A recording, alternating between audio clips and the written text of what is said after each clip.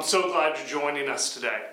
If you haven't had a chance to meet, I'm Sean, one of the pastors here. And if you're new to MCC Online, this isn't what things always look like. For a short season each year, we do church outside, and that doesn't really work well for our online stuff. So while we do that in person outside, we do this online a little bit differently together. Before we get rolling, I wanted to extend an offer to connect with you, or for us to be able to pray with you, to be able to pray for you this week. And so the easiest way for you to do that is to text the word Monmouth to 97,000. So the way you do that is you put Monmouth in the text field in the message box, and then send it to the number 97000. 97000. You'll get a menu back, and from there you can follow the prompts for Connect card, and we can connect, or at least we can be praying with you or praying for you this week. I really do look forward to praying with you and for you, and maybe even getting a chance for us to connect sometime soon. So let's get into it.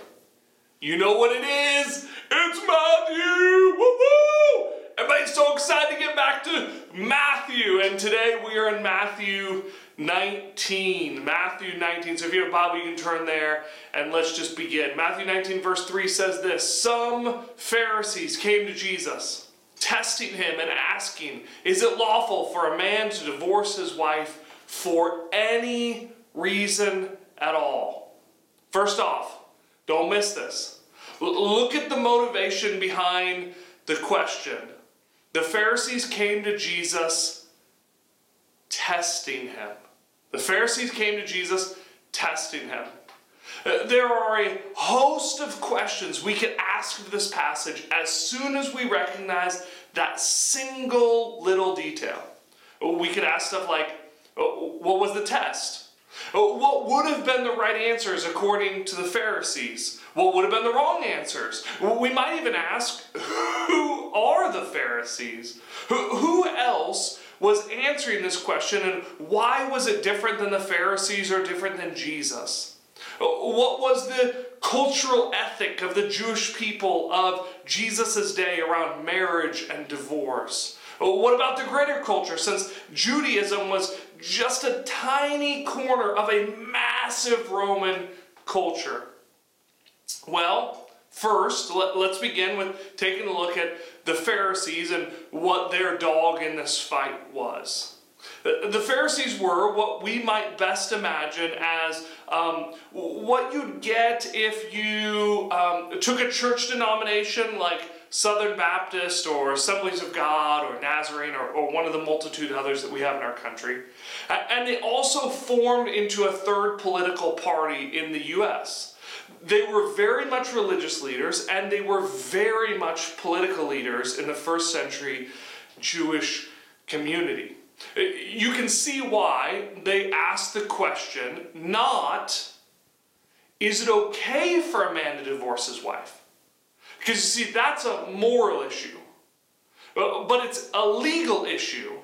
But they ask it as a legal term, so that makes it a political issue. If you know just enough about ancient Judaism to be dangerous, you might ask the question, well, why is this a trap? Why would the origins of Judeo-Christian ethics permit divorce for any reason at all? Now, it's important here to pause to be really clear. The way the question is framed could, in English, as we're reading in our Bibles, it could appear to be asking two very different questions, depending upon how you put the emphasis on the sentence. You see, they're not asking, is there any reason at all, as in, can you give us even one example where it's okay? That is a question that assumes almost every, if not every single reason for divorce is not permitted according to their view. The question in Greek is really clearly asking the exact opposite question. Can I divorce my wife for just any reason I can think of? Right? That's the question they're asking.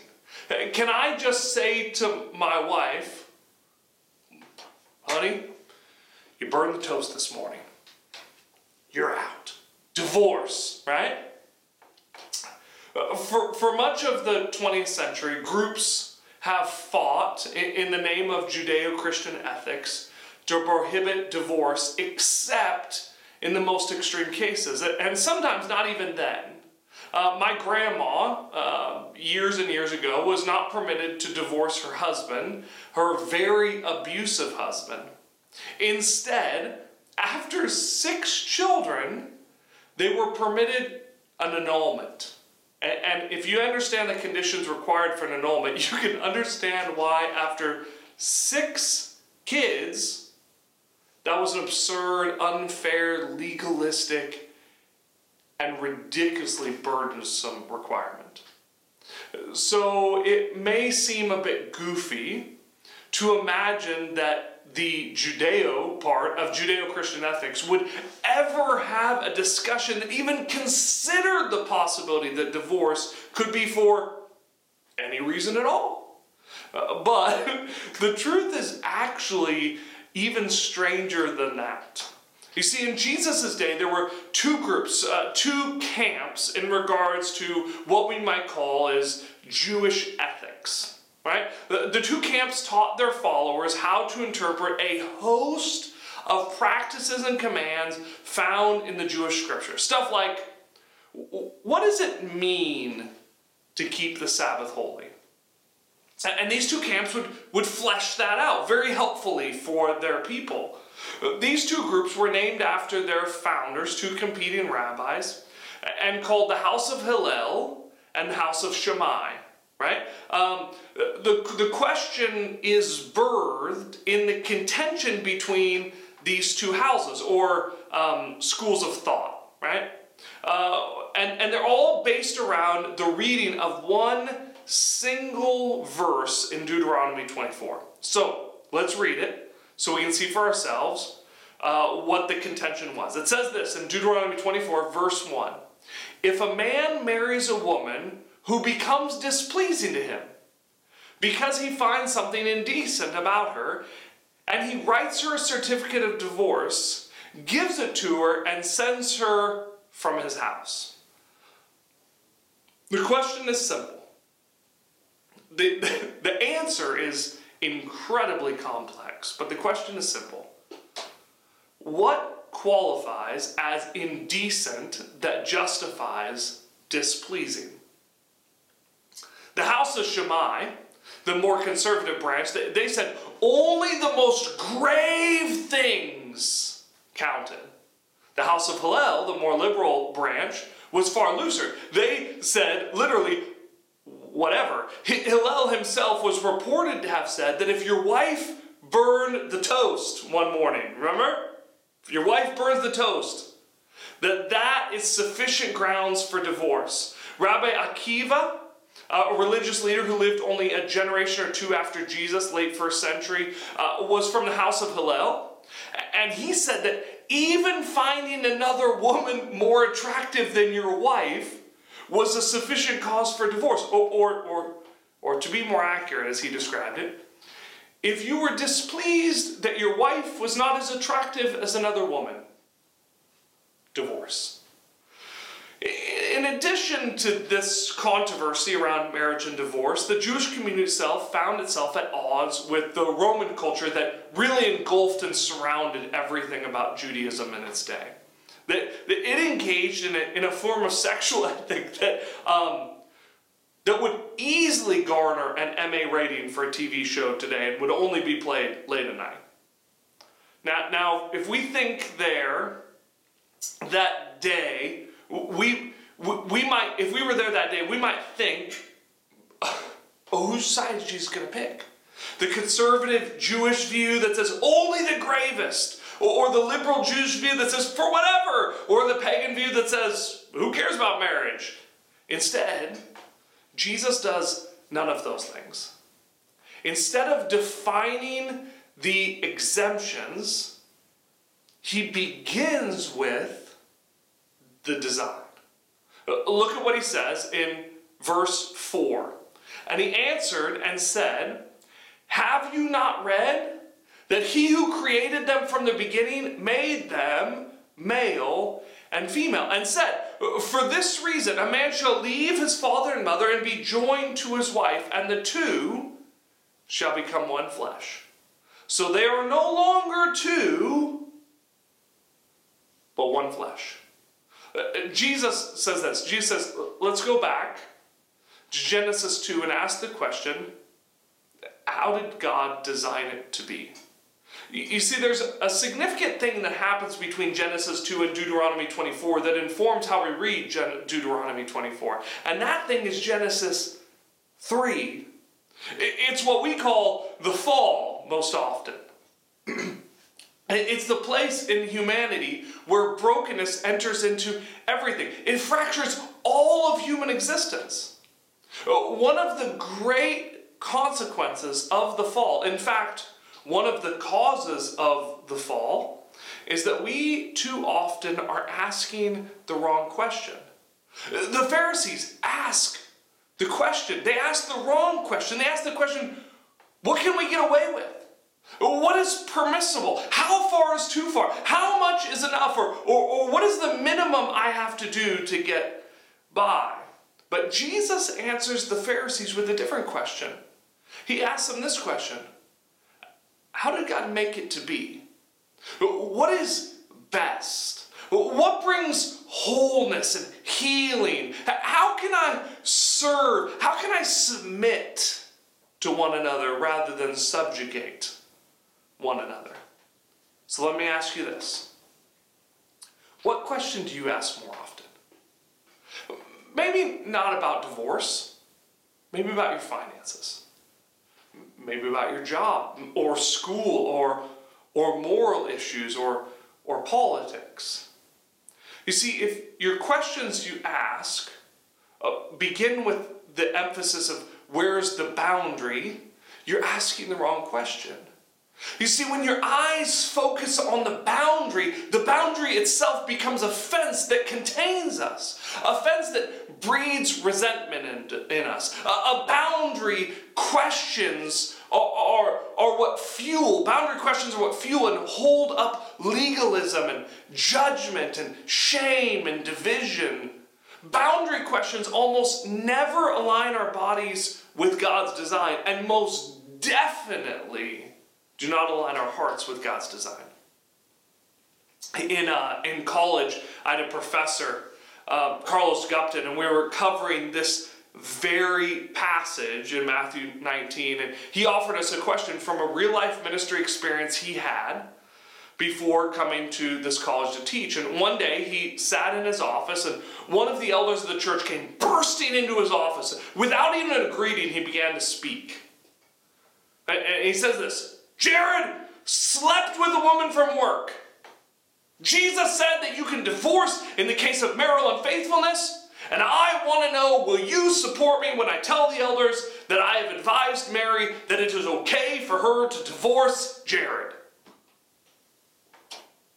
He paused and he asked us, what would your answer be? We just read the passage. What would your answer be? Today, what would your answer be? Luckily for us, Carlos was a very wise man, and he knew that there was more to the story and could sense that the elder wasn't sharing it all. As it turned out, there was significantly more to the story. As it turned out, Mary, who was the elder's daughter, had left the church and pursued a pretty wild life right out of high school. At 20 years old, after being absent for almost 2 years, she came home to announce to her parents that she was marrying Jared.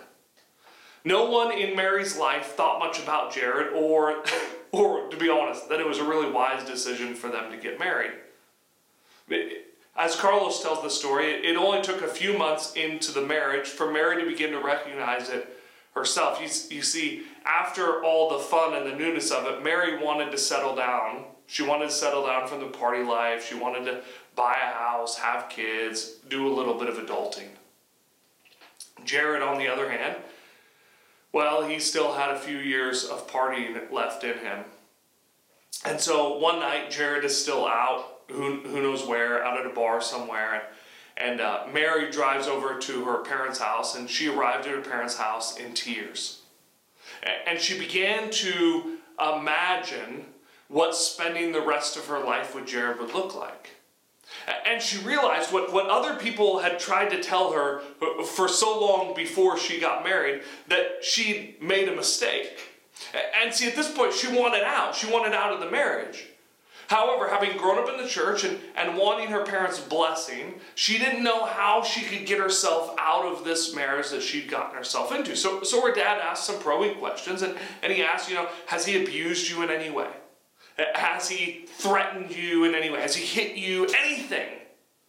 She shook her head, no, over and over and over again. And then the elder had an idea. At this point, Carlos told us he sat up a little taller in his chair and on the other side of Carlos' desk, and proud of his creative solution he devised for his daughter. And he told my professor, I told her to deny him, to deprive him. You know what I mean? Eventually, he'll get so frustrated that he'll look for it from somewhere else. And Carlos, last weekend he did. So I told Mary she can now divorce him. When, with anything in our lives, we fix our eyes on the fences, on the boundaries, on how far can I go, on what is the minimum I have to do to pass this test, it takes us to weird places. We develop weird ideas and we do weird things, and we advise other people to do weird things that don't look much at all like Jesus. Things that are void of compassion and grace and kindness and patience and restoration. Things that are void of Jesus. But instead, when our eyes turn to the goal, to what is the best, becomes a journey to wholeness. When the Sabbath or rest, for example, becomes what I cannot do, it becomes a burden. But when Sabbath or rest becomes about searching out what this is meant for, discovering the gift of rest, it becomes life-giving and restorative. In fact, one commentator writing about this passage in Matthew 19, he said it this way: the passage opens with crowds following and Jesus healing. The teaching that follows should be seen in the same light. Following Jesus leads to healing. If these words that Jesus speaks are not healing medicine to our wounds, then we have not yet rightly understood them. You see, a conversation around divorce, for most of us, for many of us, is filled with messy emotions, with trauma and scars. And I want you to see as Jesus sees, that divorce is always messy. If what you hear in Jesus' word is shame and condemnation, as the commentator said, you have not yet rightly understood the words of Jesus. So I want to invite you to be courageous with me and lean into the words of Jesus. Lean in until they serve as healing medicine to the wounds of our broken world and to our broken lives. You see, when it comes to Jesus' teaching on divorce, there are a few things that I hope you hear, especially in contrast to the religious leaders, especially in contrast to the political leaders of Jesus' day and of our day today. Their question is about permissiveness, but Jesus' response is about brokenness. The Pharisees ask, when's it okay? But look again at Jesus' response. Here's what Jesus says. He says this in summation. He says, 1 plus 1, the two become 1. 1 plus 1 equals 1. You see it twice. He uses the phrase, one flesh. How can you separate one flesh without creating fractions, without creating wounds, without creating scars? If you were a person who had to navigate a divorce, whether as a Christian or not, whether for cause or not. If you were a child of a divorced parents, don't miss what Jesus is acknowledging here in you. What you went through was unnatural, painful, brutal.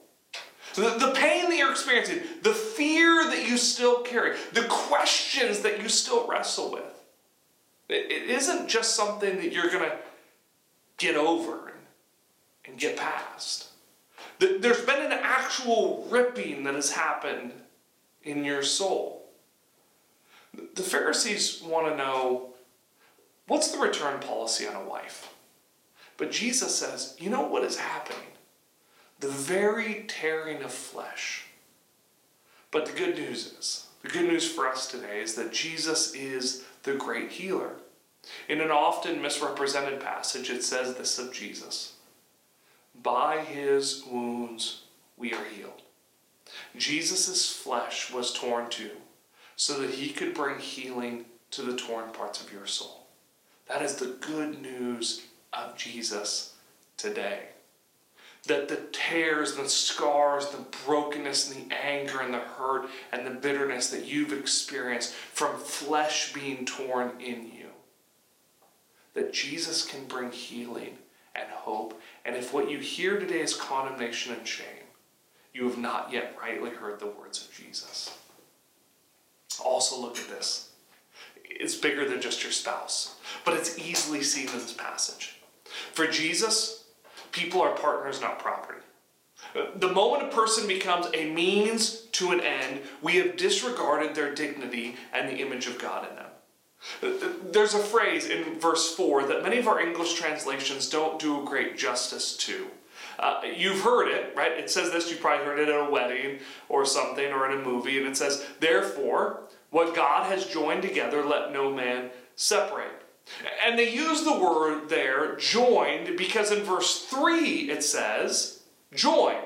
And they see a thematic connection. The problem is that in verse 3, the root word comes from the word glue. For this reason, a man shall leave his father and mother, and it literally says, and be glued to his wife. However, in verse 4, the root word is different. It is a word Jesus only uses one other time. There, in that passage, he says this: my yoke is easy and my burden is light. What God has yoked together, Jesus is saying. Jesus' yoke. These are images of purpose, of co-laborers. You see, in this conversation, Jesus is purposely pointing out the wife is not property to be disposed of when she is no longer needed, but she is a co-laborer.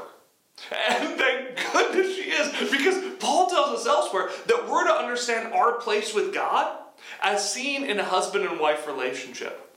Thank goodness that wives are called to be co-laborers, that we are not property or a pathway to God's end, but that we are partners with God, co-laborers with God. A friend of mine pointed out that it isn't just people on screens that we objectify. You see, by the nature of objectification, that moment a person becomes a means to an end, a tool to accomplish something, we have objectified them, dehumanized them. We've robbed them of their dignity and value in this world. They become no more to us than a cow is to a cattleman. Whether it's a boss or a co-worker, a significant other, a kid, a parent, a neighbor, a politician, a celebrity, as soon as we cease seeing them as image bearers of God, they become no more than property for our advancement or our pleasure. When we do, we objectify that person or that relationship. It becomes no more than an object. When we treat the church or other believers this way, we miss out on the rich and beautiful gift of being co-laborers. And instead, we become consumers of the commodity of spiritual guidance. However, every time Jesus sees someone, he sees them not as property, not as a pathway, but as a partner in reconciliation. As soon as, in this circumstance that we're talking about here in this passage, your spouse becomes a pathway rather than a partner, you will ask the question, do they please me or not? And in that moment, the end is coming near. In fact, there's a really odd and subtle and even subversive thing that Jesus does in his response. You see, a lot of times we think of Jesus and divorce and think, oh, Jesus said it's okay if you have an affair. That's what my professor's elder thought. But that isn't what he says. The Pharisees come and ask, when can a man send his wife away? But Jesus' response, he says this, when the woman chooses to leave. But look at it. The question isn't, when can a spouse divorce? But when can a man divorce his wife? Even in this messy, ugly human experience of divorce, Jesus is giving the power to the powerless in this moment. When can a man, Jesus says, send away his wife? Only when the wife walks away. Only when the wife chooses to leave can the man send her away. That is shocking and powerfully subversive to the cultural norms of this day. So is divorce God's good plan? No, it's a tearing of flesh. Is it messy and painful and ugly? Yes. Is it sometimes necessary? Yes.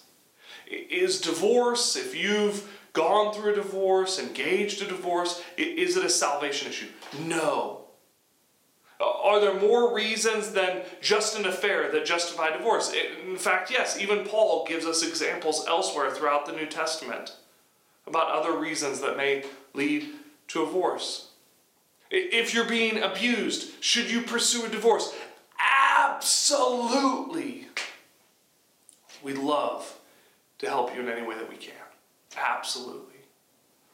But what should we be most noticed in this passage is not where Jesus lands on the ethical spectrum of divorce, but how he sees people differently than the Pharisees. The issue Jesus is confronting in the Pharisees is not about divorce, it's about how they see people. The issue Jesus would challenge in you and in me is not about divorce, it's about how do you see people. Do you see people as property that can be sent away? As a pathway to a means, as an obstacle for you getting what you want, as a product to be consumed for your pleasure or for your comfort? Do you see people as just a caricature that you can mock or destroy, or as an enemy?